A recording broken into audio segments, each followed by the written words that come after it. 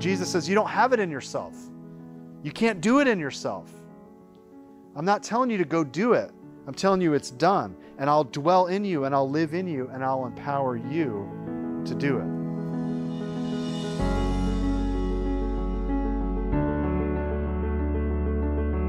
You're listening to Colossians, a sermon series preached at Shoreline Church. For more audio or theological content, please visit thisisshoreline.com.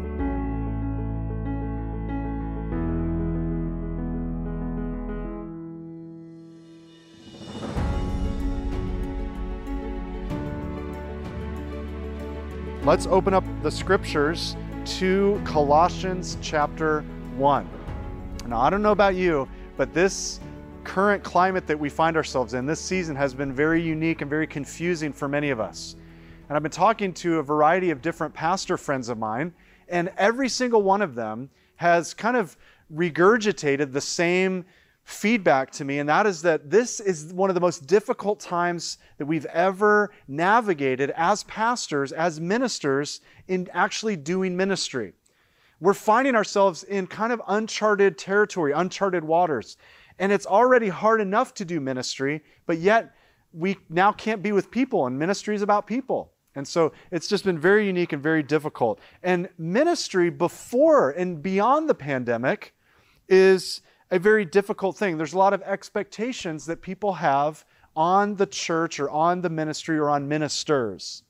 In fact, years ago, a digital survey polled hundreds of people. And they were surveying them and they were asking them, what do you believe makes the perfect minister? Well, here was the result of their poll. The survey found that the perfect minister preaches 15 minutes, condemns sin, but never upsets anyone. He works from 8 a.m. until midnight, and he's also a janitor.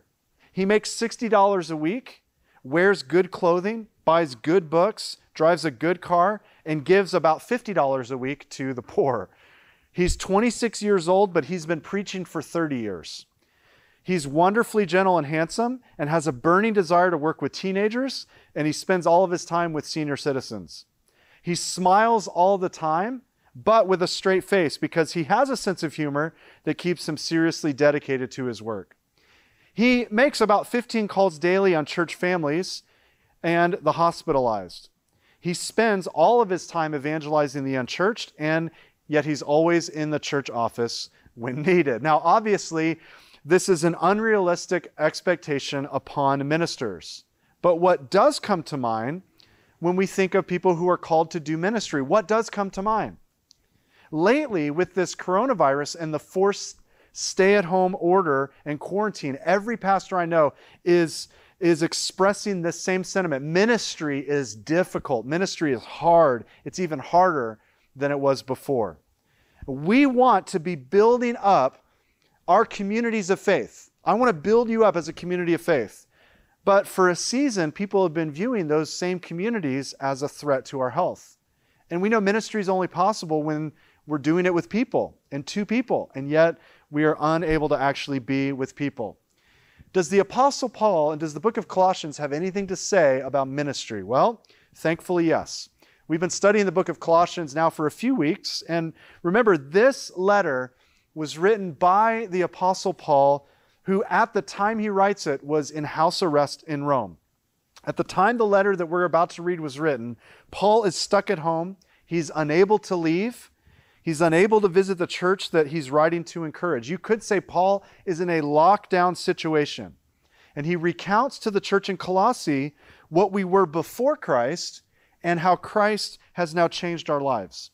And in the section we're going to read today, he recalls how he is involved in getting the gospel message out as a minister and what the end result of ministry really is. And so the title for today's sermon is Christ-Centered Ministry. And what we'll see today is 4 aspects of Christ-centered ministry in our text.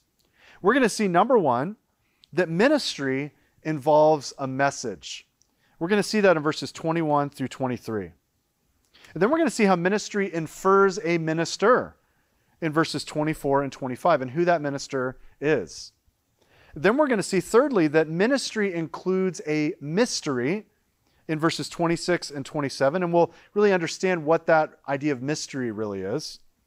And then finally, we'll see number 4, that ministry influences maturity.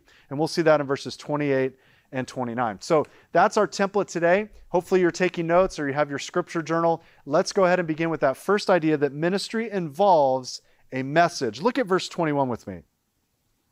He says, "And you, who once were alienated and hostile in mind, doing evil deeds, he is now reconciled in his body of flesh by his death, in order to present you holy and blameless and above reproach before him."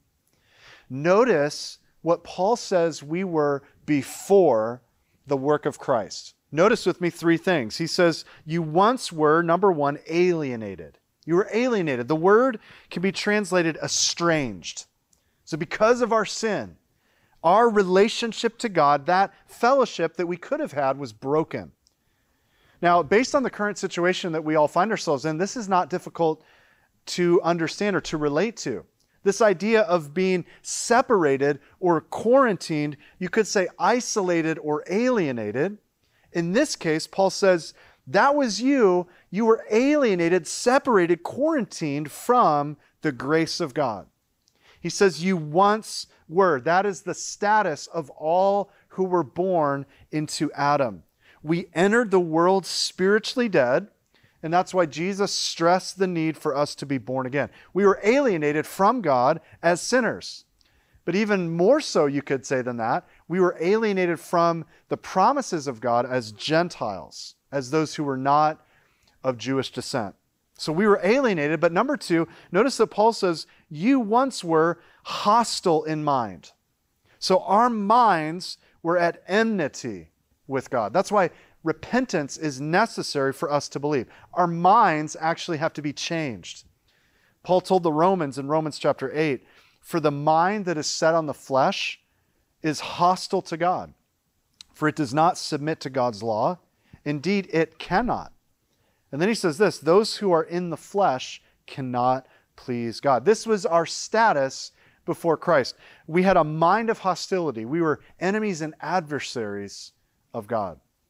Well, then he says, thirdly, that you once were living with evil behavior. He says evil deeds. So our minds were at enmity with God, but not only that, we were continually in evil. We were actively harmful. We were actively hurtful. We were evil in our influence and our actions. And this evil behavior, these evil deeds, that doesn't cause the alienation or the hostility. It's the other way around. You see, because we were alienated from God, because we were hostile in mind, then we begin to carry out evil behavior. Paul says, you once were that. You once were reprobate. You once were loathsome, ignorant, abominable, wicked, and you were hostile to God. But notice verse 22. He says, but he has now reconciled you in his body of flesh by his death. You see, God's solution to our alienation is reconciliation. You know this from the last few weeks. We've been learning this, but this word reconcile means to restore to friendship or to restore harmony. We had been separated from God because of sin, but because of the cross, that separation has been reconciled. Romans chapter 5 says in verse 10, "For if while we were enemies, we were reconciled to God by the death of his Son, much more now that we are reconciled, shall we be saved by his life. More than that, we also rejoice in God through our Lord Jesus Christ, through whom we have now received reconciliation." It was through Jesus' death that we had that relationship restored, that harmony brought back. It was not through our good works. It was not through our attitudes or positive thinking or being great people for God. This reconciliation only comes through Jesus' finished work on the cross. This separation that we experienced, this alienation, was why man was driven from the Garden of Eden. It was the purpose behind the tabernacle. It was the purpose behind the temple, the veil that separated the Holy of Holies. Jesus now opened a way for our approach back to God by tearing the veil. Matthew 27:51 records this. And Jesus provided a new and living way through the veil. Hebrews chapter 10, 19 and 20 tell us. And those who have not yet trusted in Christ have no reconciliation with the Father.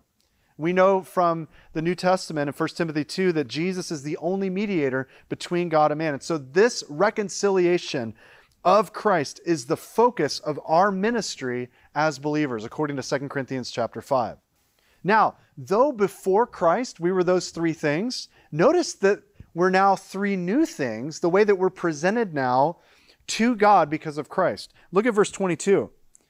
In verse 22, he says, in order to present you, number one, holy.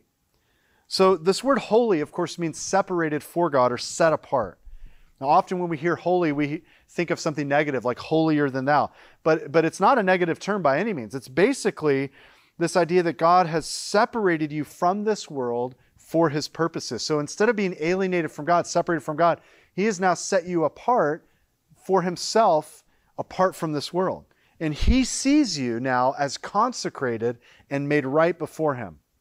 But not only that, the rest of the verse, secondly, not only holy, but he presents you, secondly, as blameless. Another way of saying this is without blemish, or without stain or spot. It has with it the idea of being ceremonially clean. Now, I don't know about you men who shop, but when I go to the store, I walk past all of the front of the store. I go right to the back of the store to the clearance section. And typically when I go to buy a clearance shirt, the reason it's reduced is because there's some type of blemish on the t-shirt. Maybe there's a stain or there's a tear or there's just some type of mistake, and that's why it's on clearance. Maybe you don't. Maybe you buy brand new clothes, but all of us can relate to this idea of eating spaghetti or drinking juice, and all of a sudden it spills on your shirt and you have this big stain. And what do? You run to your wife and you say, hey, sweetie, is there any way that you can use Tide or bleach and remove this stain? And even when they do that, it doesn't always completely remove the stain. But see, Jesus presents us to himself as set apart holy and as blameless, without any blemish. So your sin stains are washed away. They're forgiven and forgotten.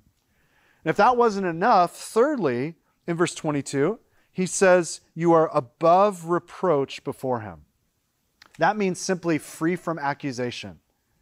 In other words, no one can bring an accusation against us that would reduce our right standing before God. Now we know from Revelation chapter 12 that Satan is known as the accuser of the brethren. So Satan is not merely the tempter, though he is that. He's also known as the accuser. So what Satan does is he'll tempt us to sin. He'll entice us to enjoy something that makes us feel good, but ultimately it's violating God's law. So Satan will say, oh, come on, you're missing out. Man, you'll really gratify your flesh and be satisfied if you do this. And so we take the bait and we do that sinful thing we're tempted to do. And then right away, Satan says, oh, I can't believe you would do such a vile and wicked thing. You are such a despicable sinner. You see, Satan brings these accusations against us, but God will not entertain any accusation that would reduce our status as fully and forensically justified. We are right with God. And Paul says, this is how you're presented back to the Father. It's because of the cross. You're presented before him in these ways. And that phrase before him is often translated in Latin, this idea of coram Deo, which means before the face of God. This is what we look at before the gaze of Almighty God. He sees you as holy, as blameless, and above reproach. Warren Wiersbe says, the most important thing in our Christian lives is not how we look in our own sight or in the sight of others, 1 Corinthians 4, 1-4, but how we look in God's sight. Well, look at the next verse. Verse 23 says, if indeed you continue in the faith, stable and steadfast, not shifting from the hope of the gospel that you heard, which has been proclaimed in all creation under heaven, and of which I, Paul, became a minister. Now, don't be stressed out by the word if here in verse 23. Some people read that and go, wait, does that mean that I'm only holy, blameless, and above reproach before God if I continue in my faith? Does that mean I can lose my salvation? Is forgiveness and being free from accusation dependent upon me doing good and staying close to God? If I don't continue in my faith, does that mean that God can reject me and unsave me? You see, many Christians come to the if passages in the New Testament, and at first glance, they've stumbled over them with confusion. And this is one of those passages. But see, a review of the Greek language is helpful here. There are some clauses in the Greek language that we don't have in the English. And verse 23 is one of them, and it's what we call a first-class conditional clause. Now, what does that mean? Well, what it actually means is that when he says if, he's saying as if it's determined or fulfilled. Or if we were to use this in an English phrase, we would use the word if. Instead, we would say since. So Paul is simply saying that we will be presented to God as holy and without blemish since we continue in faith, not moving from the hope of the gospel. He's saying this is a foregone conclusion. It's already fulfilled. You already are standing firm. And when he says not shifting from your hope, that word shifting was a phrase that could mean earthquake stricken. Remember, the city of Colossae was located in an area prone to earthquakes. And so it is possible that he's alluding to this to encourage them to lay their roots down deep and not be moved, not be shifted by other teaching that would pull them away from the gospel that they had heard. You see, the New Testament is full of promises and blessings, often coupled with warnings, so that those who are just talking a good game but aren't really following God will realize this is not for them. And it encourages us who are really walking in the truth to keep going. MacDonald says, the scriptures teach, as in this verse, that true faith always has the quality of permanence, and that one who has really been born of God will go on faithfully to the end. Continuance is a proof of reality. Of course, there's always the danger of backsliding, but a Christian falls only to rise again. Proverbs 24:16. He does not forsake the faith. In other words, the gospel simultaneously encourages true possessors even while it warns empty professors. So are you merely a professor, one who professes to be a Christian, or are you a possessor, one who actually has received the gospel? Notice that Paul says, this is the gospel that you heard. In other words, it has been proclaimed to you. It's been proclaimed in all creation under heaven. This is the message of reconciliation that Paul was proclaiming. So our first point here is that ministry involves a message, the message of the gospel. But now I want us to move a little bit faster. Let's look at our second point, how, number 2, ministry infers a minister. Look at verse 24. Now I rejoice in my sufferings for your sake, and in my flesh I am filling up what is lacking in Christ's afflictions for the sake of his body, that is, the church, of which I became a minister according to the stewardship from God that was given to me for you, to make the word of God fully known. Now, we really need to buckle up here, beloved, because this is one of those sections that is greatly misunderstood. The sufferings that Paul is mentioning here are not Christ's redemptive sufferings at Calvary. Paul is not saying that Jesus' afflictions on the cross were in some way lacking. No, the afflictions of the cross were finished once for all. Hebrews 10:14 says, for by a single offering, he has perfected for all time those who are being sanctified. It is impossible for men to add to the completed, finished work of Christ. There is nothing lacking in the atonement whatsoever. You see, instead, Paul is saying that when we suffer, we're suffering for Jesus, and his suffering continues even today. It's blasphemous to say that Jesus' death on the cross was not perfectly sufficient to atone for all men who come to faith. No, Paul is saying that his afflictions are on behalf of Christ. It's important for us to see this as we see the relationship that Jesus has with his church. The church is the body of Jesus Christ. And as Christ manifests his presence in our life, we're going to go through the same type of suffering that Jesus endured. So whatever reproach we bear for Jesus Christ as we walk this walk of faith, That's really reproach that's being directed at Jesus. Jesus said in Matthew 5:11 and 12, "Blessed are you when others revile you and persecute you and utter all kinds of evil against you falsely on my account. Rejoice and be glad, for your reward is great in heaven. For so they persecuted the prophets who were before you." Did you catch that? Jesus says, rejoice and be glad that you're being reviled and persecuted and spoken falsely against on my account. You see, Paul says, I became a minister. Another way of saying that is, I was made a minister. It was according to the stewardship from God that was given to me, to Paul, for the church. And when Paul says, I was made a minister, the word minister there is the Greek word diakonos, which means simply servant. This word servant is used 29 times in our New Testament, and it describes someone who waits on tables, who cares for the household in a way that in no way brings dignity or attention or honor to the one who's serving.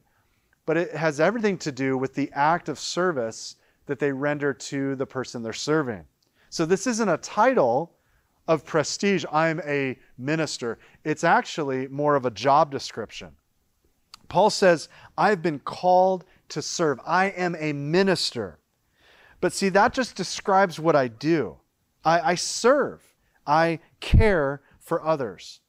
And the purpose of this ministry, he says, is to make the Word of God fully known. It's a stewardship given to a person for others. Now we know that all ministry is ultimately connecting the Word of God, or you could say the grace of God, truly the gospel of God, to people. And that's what our vision is here at Shoreline. Our vision is simply to intersect the gospel of Jesus Christ to those who are in need, to intersect the gospel with people. That's what ministry ultimately is. God could have chosen to broadcast this gospel in the sky with angels. Hey, let me just do that. In fact, this week someone was flying a plane in the sky and they were writing the words in the clouds, Jesus saves. God could have chosen to do that angelically, but instead he chooses to use people as his servants to others. So ministry is simply making the Word of God fully known to people from other people that we call ministers. And Paul says, that was me. I was made a minister to allow the Word of God to be fully known. Well, thirdly, we want to look at how ministry includes a mystery. So let's look at verses 26 and 27. Paul says, the mystery hidden for ages and generations, but now revealed to his saints. To them, God chose to make known how great among the Gentiles are the riches of the glory of this mystery, which is Christ in you, the hope of glory. The false teachers in Colossae used this word mystery, but they used it differently than Paul means it. They meant to refer to the deep and hidden secrets that you would eventually attain if you worshiped their way long enough. This is not the word that Paul is meaning here. In fact, it's not even the way that we use the word mystery. When we think of a mystery, we think of maybe CSI or a murder mystery novel where we try to find out who done it. We try to figure out the hidden messages, the hidden clues, and solve the unsolved mystery. That's not the idea here. A mystery in the Bible is something that was previously hidden or undisclosed, but now it's been revealed. It's now been made known in the New Covenant. In fact, we have a few New Testament mysteries. In Ephesians 3:6 and Romans 11:25, one of those mysteries is the Gentiles being grafted into the vine. In Ephesians 5:32, we see the mystery of Jesus' relationship to his church, which is like a husband to his bride. In 1 Timothy 3:16, we learn about the mystery of godliness and how the incarnation is now the revelation of God. We see in 1 Corinthians 15:51 that our resurrection bodies are somewhat of a mystery. And then, of course, in Revelation 17:5, Babylon's fall is a mystery. But here, in Colossians chapter 1, Paul says that Christ in you is a mystery that was previously hidden, but it's now revealed. And this mystery has great riches of glory, namely that God has included the Gentiles into his plan of redemptive grace. Christ in you, the hope of glory.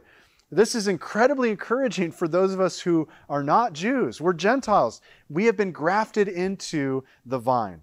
Now, what he says here in Colossians is a big difference from what he says in Ephesians. In Ephesians, Paul says we are in Christ, but here in Colossians, he emphasizes that Christ is in us. When we became born-again believers, the Spirit of God came to reside within us. You could say that Christ is in you by faith. In other words, he is in control. And that's why elsewhere in the scriptures we learn that we can grieve the Spirit of God, and why it says that our body is a temple of the Holy Spirit, because he dwells within us. And see, that's the fundamental difference between Christianity and all the other religions of the world. Religion comes along and says, hey, there's plight in the world, and you can escape that plight by doing certain specific things. And then they tell you what to do, how to do it, when and why you are left alone to do it. But see, Christianity shows you that the plight is not outside of you, it's within you. And you've helped cause this plight, and you'll be judged for that. And yet God sent his Son to take away that judgment, and by believing in him, you have eternal life. But see, it doesn't stop there. With Christianity, the power is imparted to you by the indwelling of Jesus Christ, by the indwelling of God's Spirit. So it isn't just pointing to the path and saying, that's the way you need to kind of walk, that's the place you should go. But no, it's coming and giving you the capacity and the power to actually do it. Jesus says, you don't have it in yourself. You can't do it in yourself.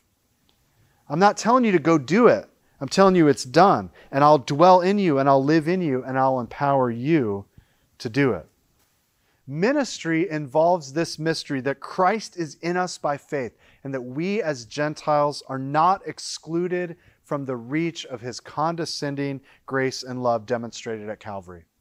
In fact, no people group, no race, no ethnicity is exempt or excluded from redemption. It doesn't matter what the color of your skin is, the nationality your family hails from, the country in which you are a citizen of. Christ has come once for all.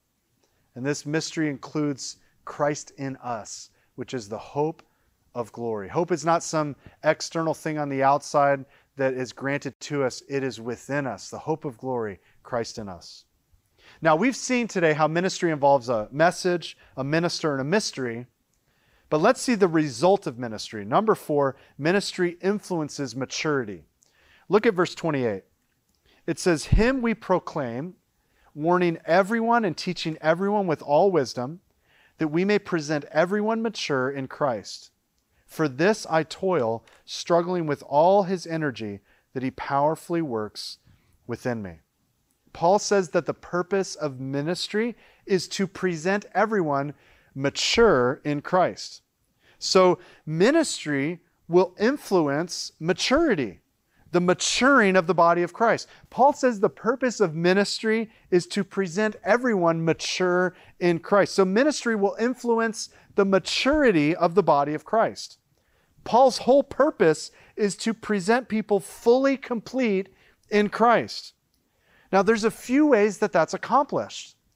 First of all, notice it's in proclaiming Christ, not ourselves. Notice that Paul says in verse 28, him we proclaim. Paul proclaimed Jesus, not his opinion.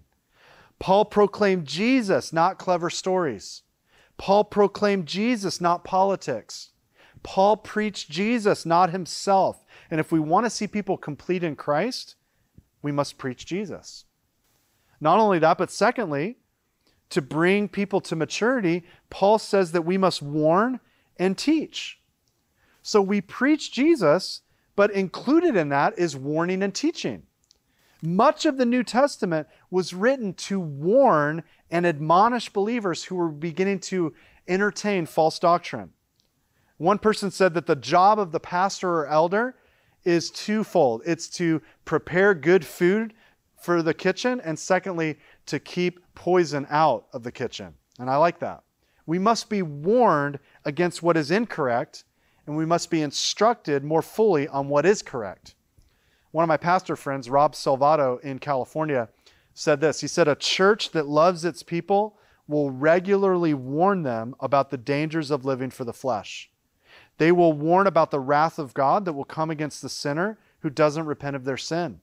They will warn about the false teachers who come into the flock seeking to prey upon it. It's part of the task and the duty of the minister of the gospel to do this, to warn, and it is not always popular. So Paul says to present people mature, we got to proclaim Christ, we have to warn and teach, and thirdly, it's about seeking maturity as the end result. Notice that Paul's end game was to see all people presented maturely. He wasn't worried about gaining a big following. Paul wasn't worried about being the most known apostle or being a part of a church that had the biggest influence. You know, right now we're not able to enjoy sports, and that's really a bummer. But when sports start back up, we're going to be tuning into our favorite team and our favorite sport, and can't wait to get back into that. And every sport has a different scoreboard. If you were to see a scoreboard and it said 3-0, and you would say, well, which sport is that? If it was football, that would mean that that game was a very long and boring game. 3-0 was the final score. But see, if that were the score in hockey, that may have been a very exciting game. And so we have to know what scoreboard we're playing for. If we are in ministry for fame, for recognition, for honor, for church growth, for power, for prestige, for wealth, or for influence, then we are in ministry for the wrong reasons.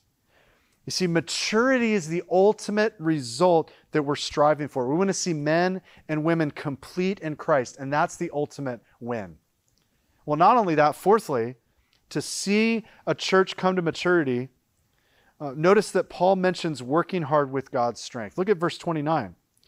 Paul says that he worked, he toiled, he struggled, but not in his own strength, not in his own power.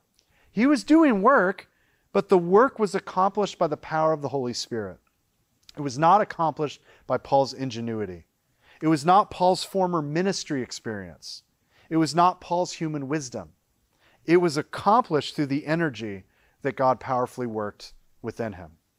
So when we proclaim Christ, when we warn and teach, when we work hard by the power of the Holy Spirit, and we look for spiritual growth as the end result, then we will see a church body brought to maturity.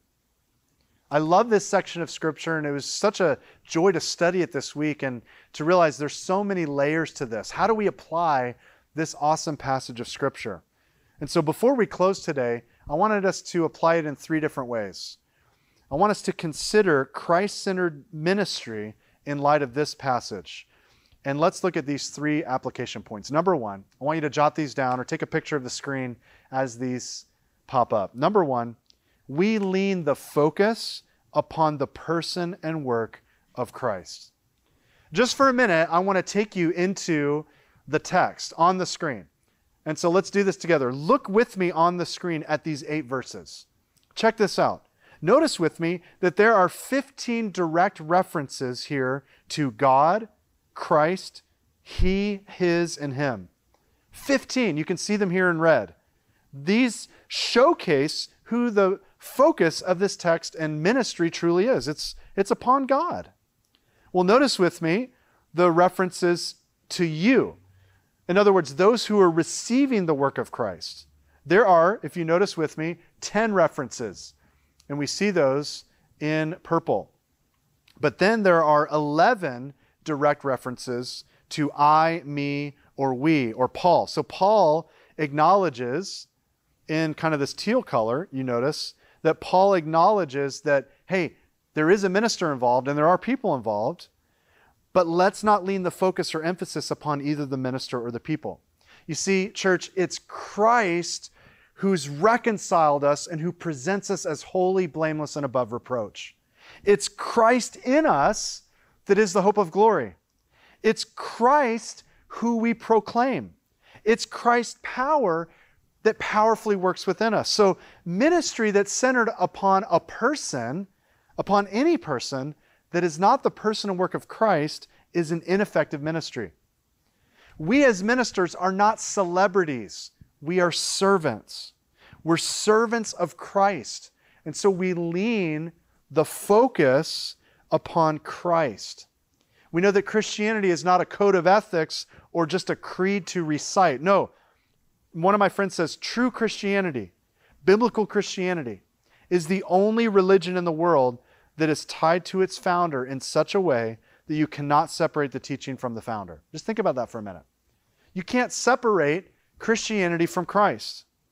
You can separate other religious leaders from their teaching, and the teaching remains. So you can take Buddha out, and you still have Buddhism.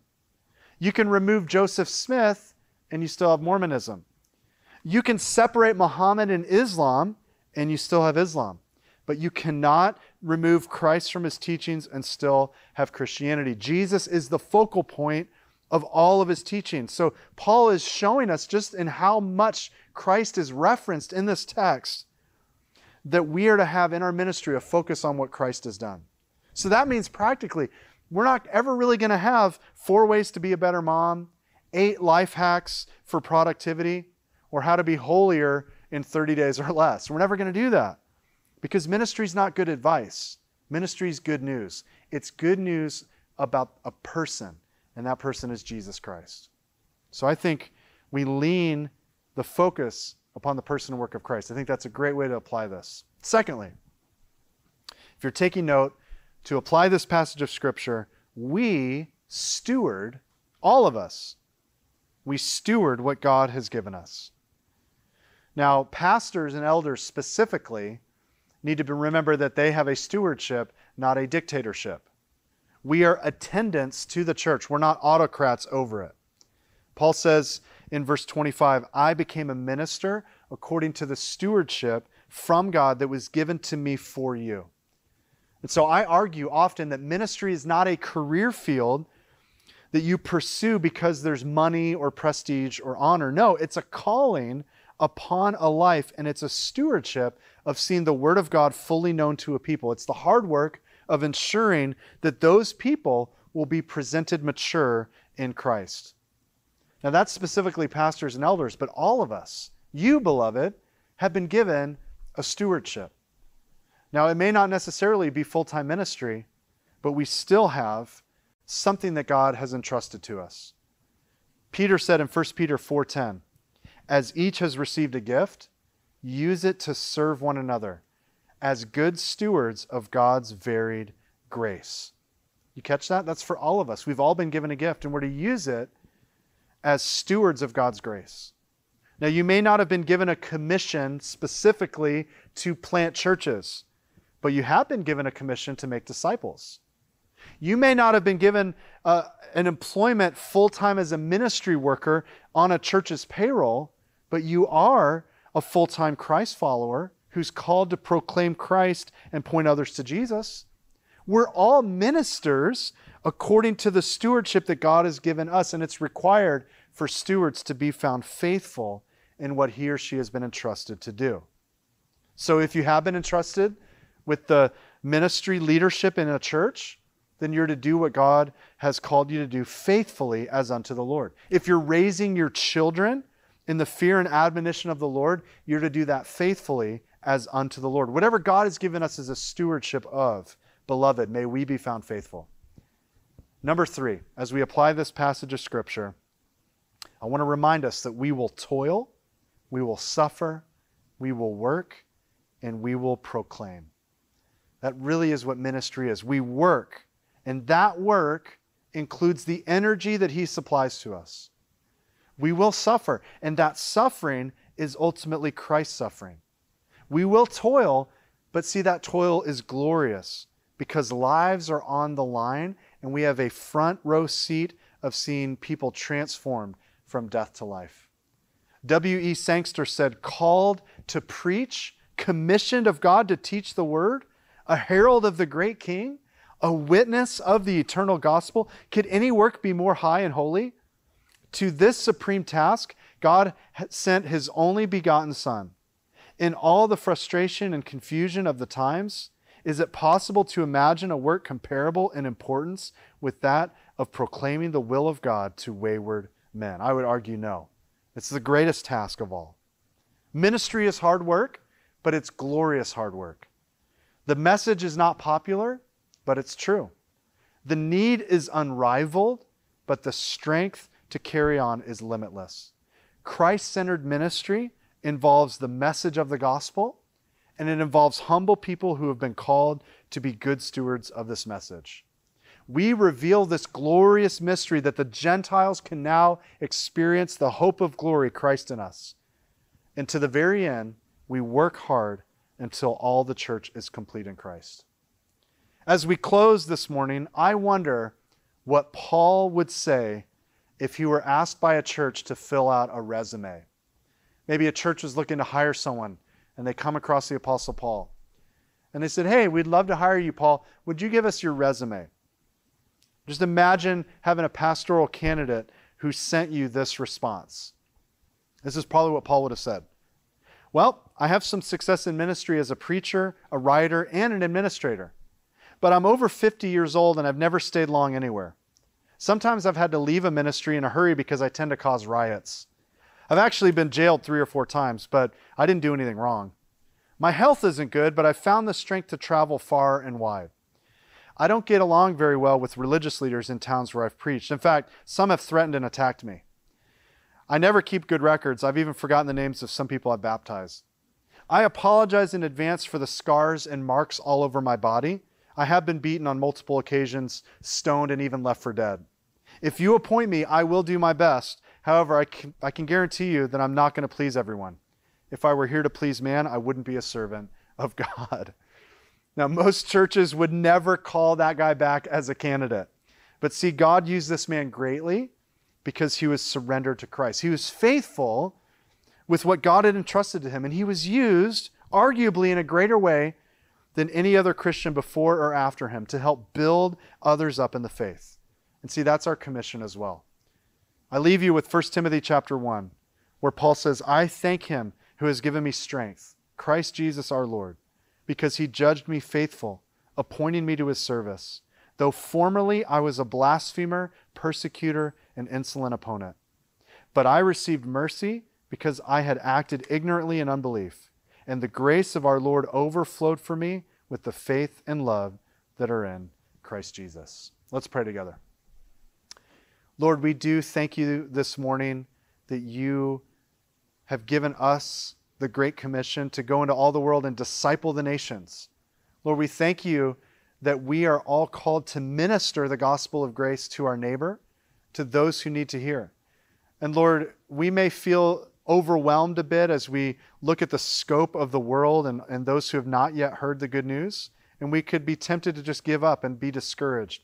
But Lord, I pray that we would labor and we would suffer and we would work and toil with the energy that you provide. We thank you for Christ in us, the hope of glory, and we thank you for the message of reconciliation that the gospel is in such a dark time, in such a dark world that needs to know the light and the hope of Christ. So Lord, give us the power of the Spirit to speak the good news. Give us boldness to tell others that we can be changed, that we can be made right with God because of the finished work of Christ. Lord, we pray for anyone watching this who does not yet know Jesus, that this would be the day of salvation. They turn from their sin, they would turn to Christ. And God, we pray for our church family, that during this difficult time, we would learn what it's like to do ministry. It's just being involved in people's lives, praying for them, encouraging them, and pointing them to the finished work of Christ. So Lord, we love you. We ask for your help during these difficult days. Help us, Lord, to not put weird expectations on others, but Lord, just to be willing to be a diakonos, a servant to all. We thank you for your example, Jesus, in that. Help us to follow your example. And it's in Christ's name alone that we pray this.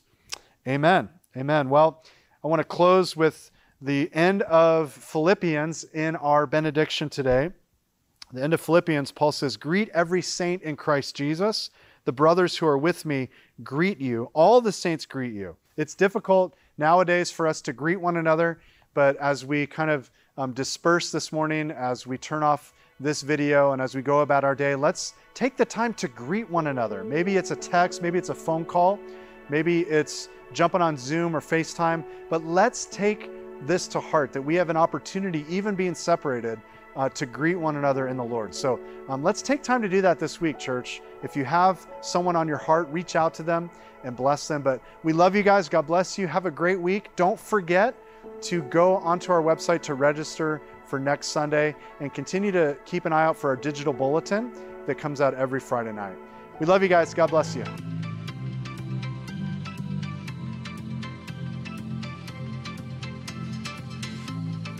Thanks for listening to our podcast. Shoreline Church meets every Sunday at 10 a.m. at the Lakewood Ranch YMCA. You can get more content and more information by visiting thisisshoreline.com. If you have any questions or any prayer needs, please don't hesitate to email us at info@calvaryshoreline.com. God bless you.